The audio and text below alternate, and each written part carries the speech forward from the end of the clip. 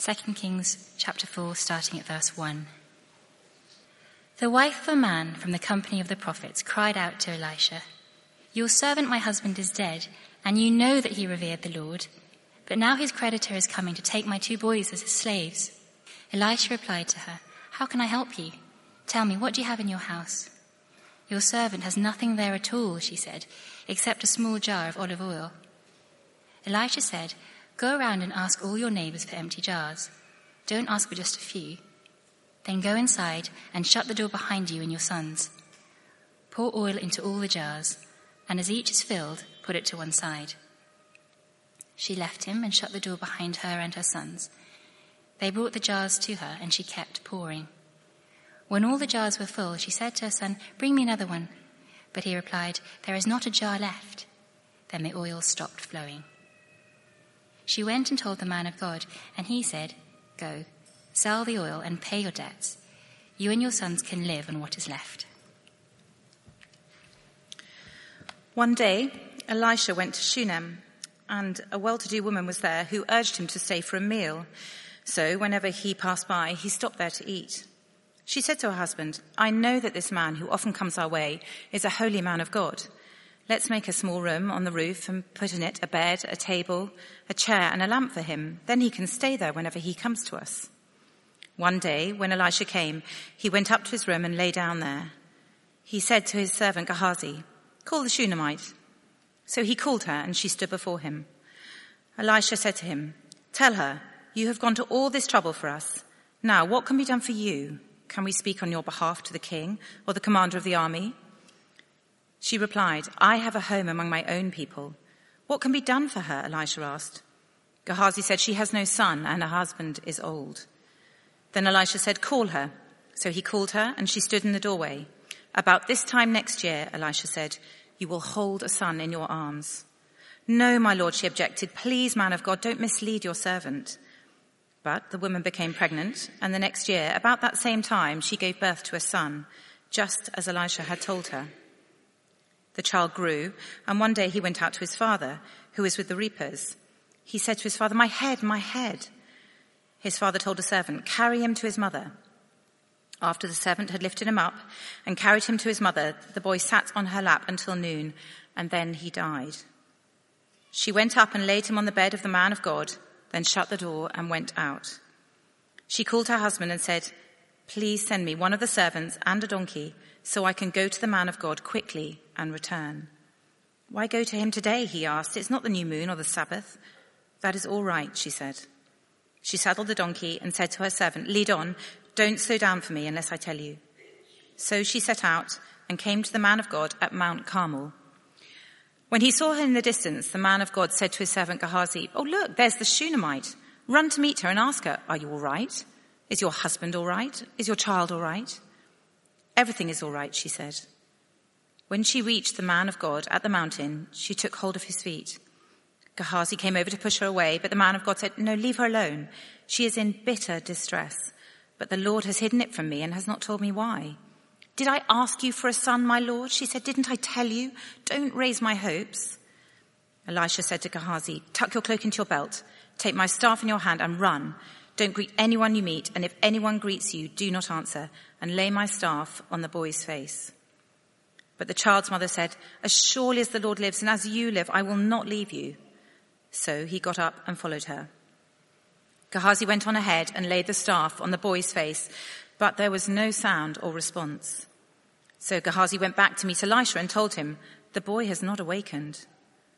When Elisha reached the house, there was the boy lying dead on his couch. He went in, shut the door on the 2 of them, and prayed to the Lord.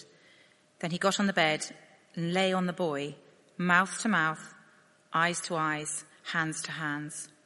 As he stretched himself out on him, the boy's body grew warm. Elisha turned away and walked back and forth in the room, and then got onto the bed and stretched out on him once more. The boy sneezed 7 times and opened his eyes. Elisha summoned Gehazi and said, "Call the Shunammite." And he did. When she came, he said, "Take your son." She came in, fell at his feet, and bowed to the ground. Then she took her son and went out. Elisha returned to Gilgal, and there was a famine in that region. When the company of the prophets was meeting with him, he said to his servant, "Put on the large pot and cook some stew for these prophets." One of them went out into the fields to gather herbs and found a wild gourd plant and picked as many of its gourds as his garment could hold. When he returned, he cut them up into the pot of stew, though no one knew what they were. The stew was poured out for the men, but as they began to eat it, they cried out, "Man of God, there is death in the pot," and they could not eat it. Elisha said, "Get some flour." He put it into the pot and said, "Serve it to the people to eat," and there was nothing harmful in the pot.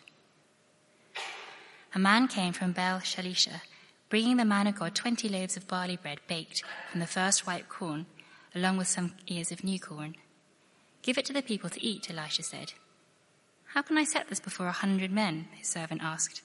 But Elisha answered, "Give it to the people to eat, for this is what the Lord says, they will eat and have some left over." Then he set it before them, and they ate and had some left over, according to the word of the Lord. This is God's word. If you are joining us, we're just spending a few weeks in these early chapters of 2 Kings 1 to 8. Elisha's the hero, and the narratives are curious. So let's pray as we turn to this together. Our great God and Father, again we turn to a passage such as this and a little surprised by what we find, but know that all Scripture is breathed out by you. It is for our good, our correcting, our training, our instruction. These are lessons you have given to us in a memorable form so that we learn them well. Please help us, Father, do that. Would your Spirit be at work so we understand and are persuaded to respond with faith to you. We ask it in Jesus' name. Amen. Look, as you wander in this morning, I don't know how you, at this moment in time, feel, if I can use that, feel about God. But really, 2 Kings 4, it's quite simple, its point. It's here to persuade you or remind you that the Lord is kind. He's good to his people. And it doesn't matter who you are. Even in hopelessness, he cares deeply for those who are nameless. He cares very much for his people. So I don't know if some are here this morning and still remain uncertain. Why would I want to become a Christian? I'd have to change all sorts of things in my life. Well, the Lord is good. You can trust him with your life. Perhaps more of us wander in and things are okay, but there's just something we're a bit resentful about. And you think, Lord, why have you put me through this? Why is this still enduring in life? What 2 Kings 4 would say, no, he's good. He does know what you need. You can trust him. As I say, these early chapters of 2 Kings, we're in about 850 BC, roughly is the time scale here. And there's conflict on really between the followers of Yahweh and followers of Baal. Conflict wouldn't really be the quite right word. In many senses, much as Jovi's just prayed for the situation in China, you've got a government and a dominant regime which is hostile to the people of God. But it wants us perhaps even more acute, much more so than in the scenario we find ourselves in China, because 1 Kings 19 will tell you there's only about 7,000 believers left in the Lord, in Yahweh. Even though Israel was meant to be his people, most have rebelled and are following Baal, a false god, pagan god. The kings are, the military, the government, the majority of the population are following this pagan god. And so here is a land which, well, we'll get to it in the food stories, but is under God's curse, judgment. It's a fairly miserable time in the life of Israel, in all honesty. It's a pretty grim time to be a believer. Now, if you were here last week, in chapter 3, we looked at the realm of high politics. And so it's all the kings. So we had Joram, king of Israel, and Jehoshaphat, king of Judah, and Misha, king of Moab. And it's all high politics and what's going on there. And they've had their meetings in Salzburg, and they've consulted in Washington and Downing Street. And it's all that sort of realm that fills with the boring politics of Brexit and Moabite rebellions. It's all sort of high politics in chapter 3. You get to chapter 4, and no one's got a name. Apart from Elisha, he's the figure of continuity. But you've got a widow, a woman from Shunem, some prophets, and then a man from Baal Shalisha. No one's got a name. You go from the realm of high politics, and everyone knows who it is. Chapter 4, no one's named. But they're all believers. They're all in hopeless situations at the end of their resources. And God gives them what they need. So you move from the high drama, battles, war, chariots riding into conflict, to just some pretty boring, in one sense, domestic scenes. Got nothing to eat today. Childless. Dodgy meal, get to that. Run out of food again. And just not exciting scenarios, perhaps. But the Lord is there. These are people who follow him. And even though they're all nameless and their situations are all hopeless, he gives them what they need. So we're just going to I'm going to walk us through the text and then try and draw 3 little conclusions at the end. Okay, that's how it's going to work. So all these different scenarios, we'll take the first 2 and then we'll gather the last one together. So you've got desperation met with kindness, 1-7. Despair met with kindness, 8-37. Famine met with kindness, 38-44. But then we'll draw some conclusions, okay? Let's get to some of these curious stories. So first, the widow and her oil in verses 1-7. You might say desperation is met with kindness. Here is extreme poverty. Chapter 4, verse 1.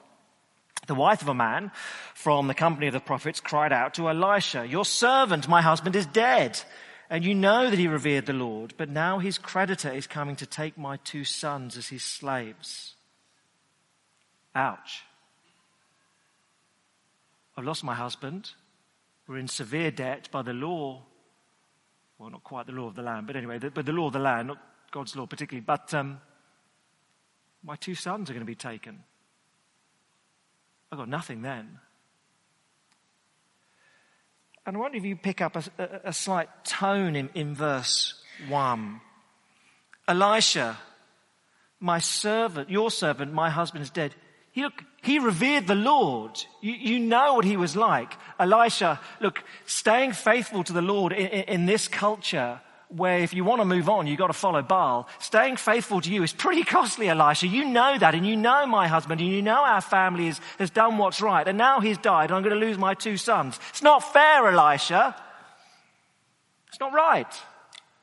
What's the point in following the Lord, Elisha, if this is where we end up? I think she's a little resentful in this scenario, mixed in with her faith. I think that's very real, isn't it? If you're a Christian, rare is the person or the believer who at some point in life doesn't say, well, is it worth following you, Lord?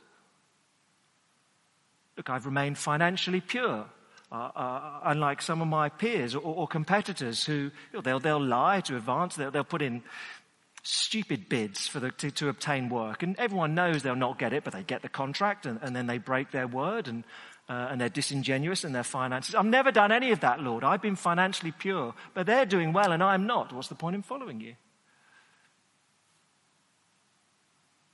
Look, Lord, I've been sexually pure.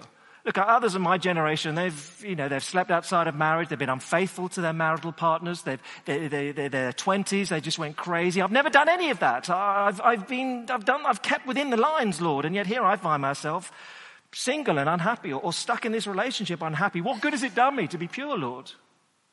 It's not fair. I'm a bit miffed. I think there's a very real tone to what she's saying. No problem, because it's the old oil miracle trick to sort things out. Now, this is quite unusual. I don't recommend you try this at home. But Elisha offers help. Verse 2, "Oh, how can I help you? Tell me what you have in your house." "Well, your servant has nothing here except a small jar of olive oil." "That's fine." And so go around and gather up as many sort of jars and Tupperware as you can from the neighborhood, and then just lock your door and whoop, your kitchen will turn into a chemistry lab with all sorts of extraordinary bottles filled with potions. It's all oil. You can sell it and you'll be fine. And it happens. Extraordinary. I mean, clearly miraculous. So verse 7, she does it. And you and your sons can live on what's left. She's fine. Now, I have to say, this is a sort of wonderful text for coming up with crazy interpretations. And I've sort of vaguely enjoyed myself reading some of the nuttier ones this week. I quite enjoy, well, you know that the woman, that represents the church. Oil, that's the Holy Spirit. And therefore, if you give money to my church, God will bless you with his Holy Spirit.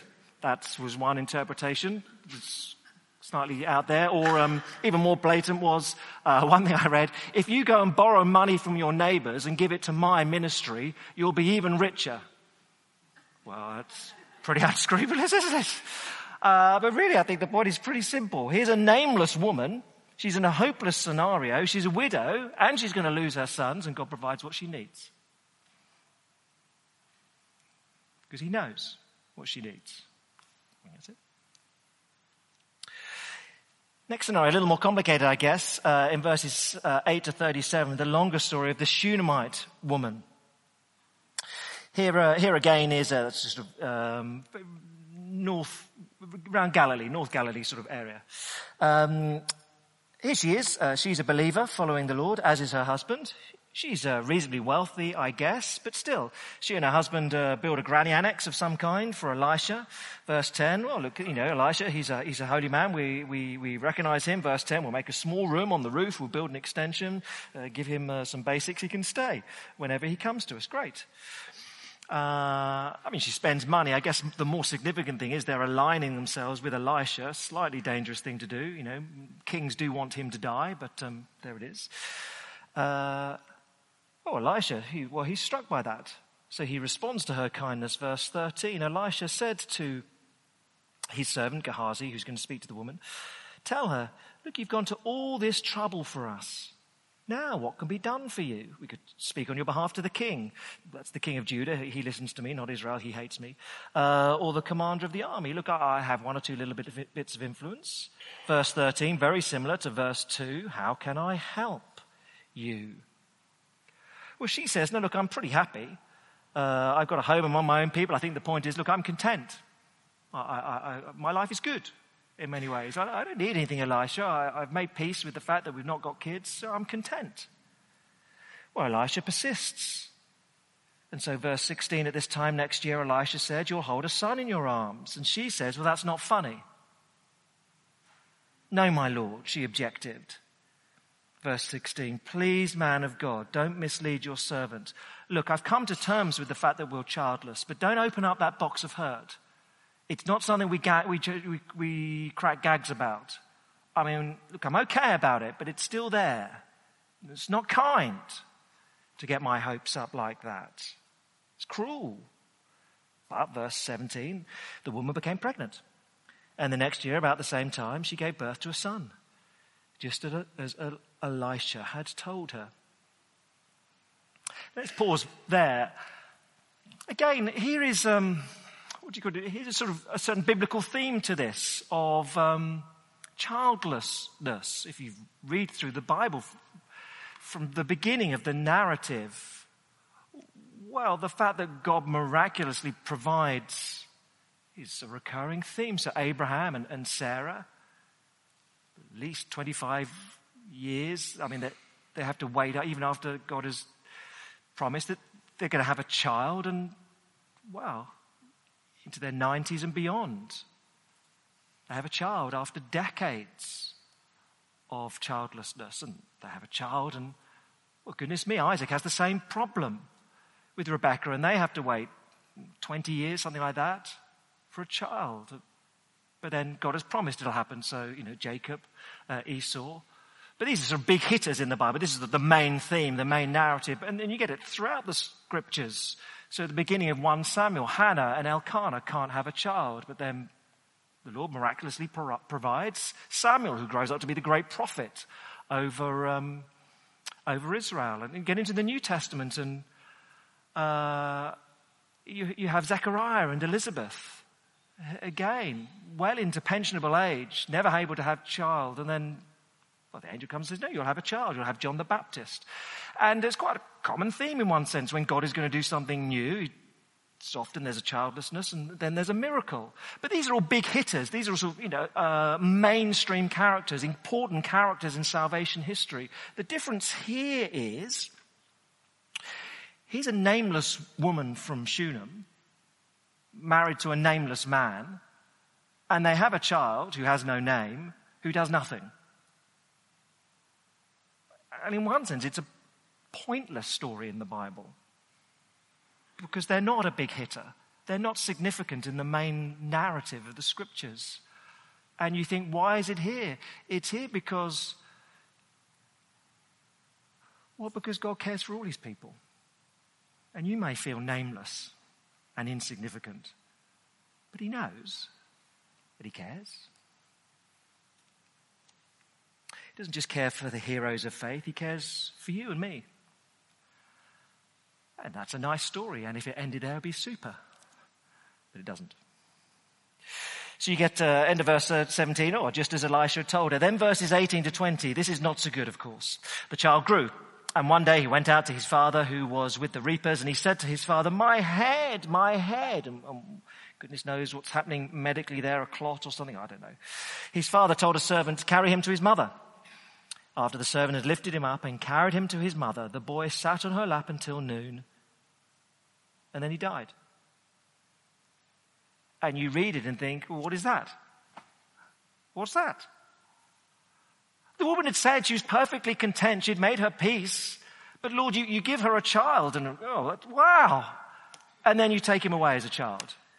Well, we might just call that cruel. Or at least bewildering. Why would you do that? Well, two things I think worth noticing here. One is her behavior, and then secondly, what perhaps is God's purpose. First, her behavior in response to this death. It's pretty unusual. But you get to Hebrews 11 in the New Testament, the sort of long list of heroes of faith, if you might want to call it that, of the Old Testament. You get all the name, there's Abraham, there's Moses, etc. Then you get, and some women by faith received their children back from the dead. And they're not named, but I think it must be referring to 1 Kings 17, a widow, not named. And here in 2 Kings 4, the Shunammite woman, not named. By faith, they received their children back from the dead. Now, therefore, Hebrews 11 would say, you want to notice her faith. She gets something right in her faith. And in what sense could she be an example to us? And I think it would be, she just persists. Hers is a fairly stubborn sort of faith. So what do you make of all this? The child dies. Then verse 21, she puts him on the bed and shuts the door. Verse 22, she called her husband and said, please send one of the servants and a donkey so I can go to the man of God quickly and return. Does the husband know the child has died? We're not even sure at this moment. It's not obvious in the dialogue. Husband, verse 23, well, why go to him today? It's not the new moon or the Sabbath. Those are the days you'd normally go to church. So why are you bothering to go today? Verse 23, it's all fine. It's fine. It's all right. I'm just not interested in talking to you right now. Verse 24, so off she goes, and off she goes to go and see Elijah. But first of all, at the servant, Gehazi comes out. Elisha says to Gehazi, verse 26, well, look, go out and meet the woman and ask her, are you all right? Is your husband all right? Is your child all right? Everything's fine. It's all fine. She said, I don't think she's just in a sort of weird denial. She's just not interested in her husband. She's not interested in Gehazi. She wants Elisha. So verse 27, when she reached the man of God at the mountain, she just grabbed hold of him. She took hold of his feet. Gehazi came over to push her away, but the man of God said, no, leave her alone. She's clearly in distress. And not unreasonably, she says, the woman says to Elisha, verse 28, "Did I ask you for a son, my Lord? No. Didn't I tell you, don't raise my hopes? But right now, I'm just holding on to you. I know you can take a barren womb and put a child in it. And I'm figuring you could bring back my child. So I'm not interested in my husband. It's all fine. I'm not interested in Gehazi. It's all fine. I'm just holding on to you." And so Elisha says to Gehazi, "Well, you run and take my staff and put the staff on the boy, and that'll work." And verse 30, the woman says, "Look, I'm not interested in Gehazi. I'm not interested in the staff. I want you. I just think you're it. You're my last hope. I know who you are. You're God's prophet. You're the one I need." It's a slightly manic, is that right? It's dogged, persistent faith here. And the comment, I read this, and I think this is such a great sentence that one writer put on it. He said, you look at this woman and you realize faith is not serenity. I thought that was a very shrewd observation to make here. Here is a hero of faith according to Hebrews 11. Or a heroine. And faith is not serenity. A biblical faith is not, well, the circumstances of life come upon me, but I just sort of serenely move through them all. Or I just serenely move through. I'm like a swan. I just elegantly go through and, distresses at work, and illness, sickness, death at home, and I just serenely, faith is not like that, according to 2 Kings 4. Faith is not serenity. Here's a woman who says, I don't know what's going on. I don't understand why the Lord would do this. I'm just clinging to him. I'm just clinging. But it's certainly not serenity. So finally, Elisha goes, this sort of acted out, I'm going to breathe life into you sort of scenario. Tries it once, sort of works, tries it again. The boy sneezes, comes back to life. Weird way of happening. But at the end of this story, you think, okay, well, that's marvelous. But why, Lord? What's the point of that death and resurrection? I mean, you've put this woman through real turmoil. You could have just not make the boy die. That would have been fine. That would have worked for all involved. How's your day, love? Bit stressful, died, came back to life. Mum was really upset. We could have done without that sort of day. Why? Well, of course, the answer is we don't know. And sometimes the Lord is very perplexing. You think, why have you put us through that? Could have done without that. And sometimes his ways are just perplexing. Here in 2 Kings, you do get some sort of answer, though. A bit more than just, golly, you're perplexing, but we've got nowhere else to go. I'm going to cling to you. Flick on a couple of pages, will you, to chapter 8.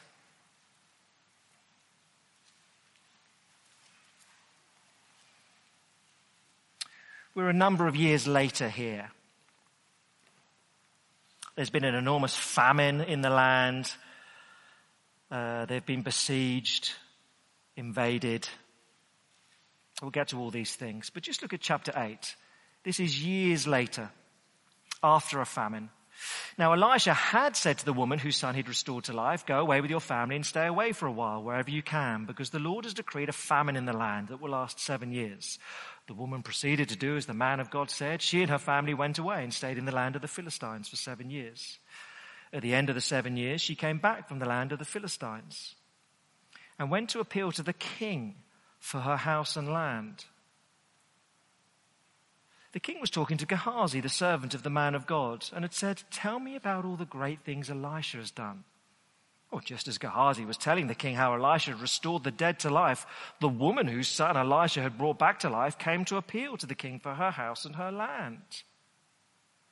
Gehazi said, "This is the woman, my lord the king, and this is her son, whom Elisha restored to life." The king asked the woman about it, and she told him. Well, then he assigned an official to her case and said to him, "Give back everything that belonged to her, including all the income from her land, from the day she left the country until now."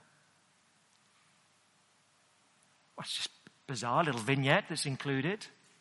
But the woman could easily, of course, have asked, Lord, why did you put me through this drama and the pain and the trauma of my son dying and coming back to life? And the answer she got at the time was, well, years later, when she's lost everything in the famine, she comes back and the king says, oh, because I've heard about what happened with you and your son that day, here we go, have it all back. Well, this never would have happened had I not been through that trauma. Oh, right. Blessing has come through her bewildering pain and her desperate faith. Now, that is always true, but we don't always see it. It is always true that the Lord will allow us to experience bewildering trials, turmoil. That will always happen. We don't always get the answer, even 7 years later. Why? Many of these things in life, the answer only comes when we see him face to face. But it's always true. The Lord is working for our good, even in the bewildering pain of life. Desperation met with kindness, despair met with kindness. Very briefly, these two food stories. We take both of them together back in chapter 4, verses 38 to 44. So the presenting issue is famine. Chapter 4, verse 38, Elisha returned to Gilgal, and there was a famine in the region. So what do? Well, you have a good hearty stew. Of course, that's what you want. Someone throws some extra flavoring into the pot, some gourds. And the immediate response to this culinary delight is verse 40. The stew is poured for the men, and they began to eat it. They cried out, "Man of God, there's death in the pot." And they couldn't eat it. I don't think it's just bovril, i.e. there's something unpleasant in the pot. Because verse 41, it's harmful until Elisha gets to work on it. Now, what are the gourds? I don't know why. All the commentators seem to agree that it's Colocynthus citrullus. Well, that's because they all just copy from one another. I don't actually know. But if that's the case, there's common agreement. It's a pretty extreme laxative. So someone has, all this big meal and someone has chucked in, a kilo of laxatives. So you can imagine they're all tucking in and then very quickly, they all start cramping up. There's death in the pot and I'm out of here as they all run to the conveniences nearby. I think that's probably realistically something like that is going on. No problem, says Elisha. I'll just consult my prue leaf and add some flour or whatever it is. And he sorts that out. Okay. Then verse 42, another food issue. A man comes along, not named, from Baal Shalisha. And he's not named, but he's faithful to the Lord. He's coming from Baal Central, the center of sort of Baal worship. But he's got some food and he's come to feed the remnant of those who are faithful, the prophets. Well, give it to the people, says Elisha. Well, I've got 20 loaves, he says, verse 43. There's at least 100 men, plus women, plus children. 20 loaves, he ain't going to cut it, Elisha. Elisha says, let's just do as I say, give it to the people. For this is what the Lord says, they will eat and have some left over. Then the man, he said it before the people, and they ate, and there was some left over, according to the word of the Lord. Oh, right. Because the Lord, in both these cases, he meets the famine. A famine upon the land because it's cursed. Deuteronomy 28, 29, if you disobey me, Israel, there'll be famine in the land. But he provides for his people. Because it doesn't matter if you're nameless and your situation is hopeless. The Lord is kind. He gives his people what they need. Let me try and draw some sense out of this with three brief comments. Okay, these three are there down on the sheet again. Don't be surprised at trials. Your Father knows what you need, and Jesus shows greater kindness. Brief comments on all those three. Look, first then, don't be surprised at trials. This passage does not say, got a problem? Got a problem? Just pray and the Lord will sort it out. Got economic problems? Right. Just pray. Ka-ching, you'll find an oil well of some kind, and all will be well. Someone you love died? No problem. Pray. Ka-ching, they come back to life. You've cooked something and it's a bit of a disaster and you've got people coming around for dinner. No worry, just pray and ka-ching, it'll turn cordon bleu in the blink of a microwave switch. That is not what it's saying. And nowhere in the Bible we promised quick fixes. And so just let me remind you how the New Testament presents expectations for believers, just from different writers. So 1 Peter 4, Peter. Many will be looking at 1 Peter midweek Bible study groups. 1 Peter 4. Dear friends, do not be surprised at the fiery ordeal that's come upon you to test you, as though something strange was happening to you. But rejoice, inasmuch as you participate in the sufferings of Christ, so that you may be overjoyed when his glory is revealed. Suffering before glory. That's what happened for Jesus. Don't be surprised, Christians, if that's what it looks like for you. Suffering, then glory. Don't be surprised at that. Paul in Acts 14, he goes round in the churches, and Luke will say that Paul went round strengthening the disciples and encouraging them to remain true to the faith. We must go through many hardships to enter the kingdom of God, they said, Paul with his colleagues. That's normal Christian living. We go through many hardships to enter the kingdom of God. 1 Timothy 6, Paul will say, look, we're heirs of God and co-heirs with Christ if indeed we share in his sufferings in order that we may share in his glory. Suffering, then glory. So don't be surprised that that is the pattern. 2 Kings 4, here are God's people, a small remnant of believers in a land which has largely rejected the Lord and is hostile to them. It's not easy. But God gives them what they need. I mean, it's not a bottomless pot of stew, even when it's fixed. You're going to have to find another meal the next day, the next week. The struggles go on. Don't be surprised. But alongside that, look, your Father knows what you need. And I wonder if the New Testament had a commentary on 2 Kings 4, it might be Jesus in the Sermon on the Mount. Let me remind you, Jesus would put it these words in Matthew 6. Do not worry, saying, well, what shall we eat? Or what shall we drink? Or what shall we wear? For the pagans run after these things, and your heavenly Father knows that you need them. But seek first his kingdom and his righteousness, and all these things will be given to you as well. Therefore, don't worry about tomorrow. Your Father knows what you need. And Jesus would say, look, this is normal. This is the norm of kingdom living. Of course, there are exceptions when you've got everything you need and you find praying quite hard because life is so straightforward. There'll be exceptions when there are God's people who starve in persecuted regions. Yeah, there'll be exceptions, but here's the norm of the kingdom. Your Father knows what you need, and he'll give you what you need. And in many ways, that is the simple message of 1 Kings 4. God knows what his people need. They may be nameless. Their situations may be hopeless. But he knows what they need and he gives it to them. Your Father knows what you need. And then lastly, Jesus shows greater kindness. You read these miracles of Elisha, and we've said from the beginning of this little series, Elisha, perhaps more than many characters in the Old Testament, he's meant to be a shadow, a picture, a hint of what Jesus is going to look like. Elisha, like Jesus, is baptized at the Jordan River. The Spirit comes upon him. Both of them have Elisha come before them to tell the people that the greater one is coming. Elijah before Elisha. Elijah, John the Baptist, that's who he is, according to the New Testament, before Jesus. I mean, the parallels are drawn pretty clear. And these sort of miracles, they're a bit familiar to us if you read one of the gospel accounts. So you read of Jesus taking food, 5 loaves and 2 fishes, and feeding 5,000 with them. Because Jesus is God's ultimate prophet that Elisha was pointing to. But of course he's better.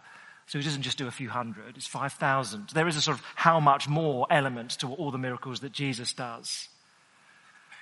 And so you read in Mark 5 of bereaved Jairus saying, Jesus, can you come? And Jesus goes to the house of Jairus and shuts the door, keeps the crowds out and raises the young child. But because he's Jesus, just doesn't do it once. So you read in Luke 7 that he comes across the widow of Nain, the widow in Nain, which is just down the road from Shunem. Geographically, that's kind of the same place, just halfway around a little hill. Oh, right, the sort of same place. Finds a widow and raises her son as well.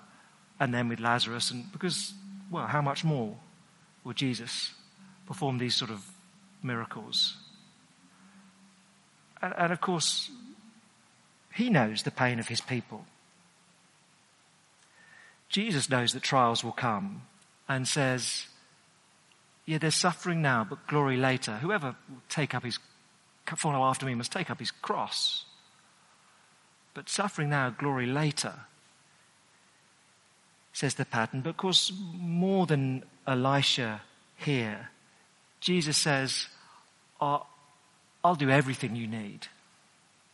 I'll live the life you can never live. I'll pay for your sins in a way you never could.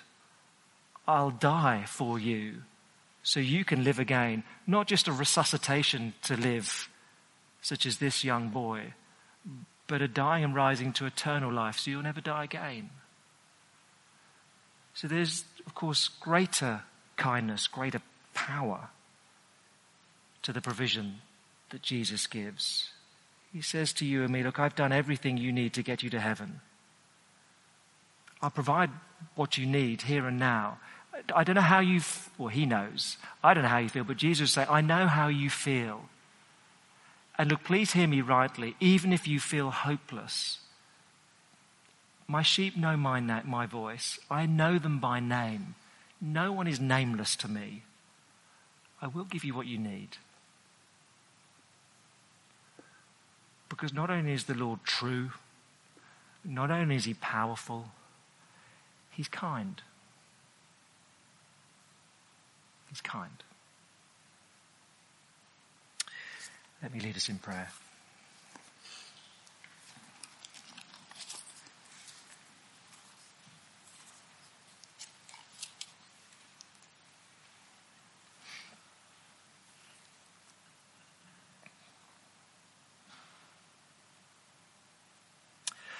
Our great God and Father, there are many things which are strange to us in these stories, although in many ways we can recognize the human responses of frustration, that following you hasn't been easy, of resolute, sort of determined faith, nothing serene about it. It's hard work being faithful and keeping on trusting you if you're the woman from Shunem.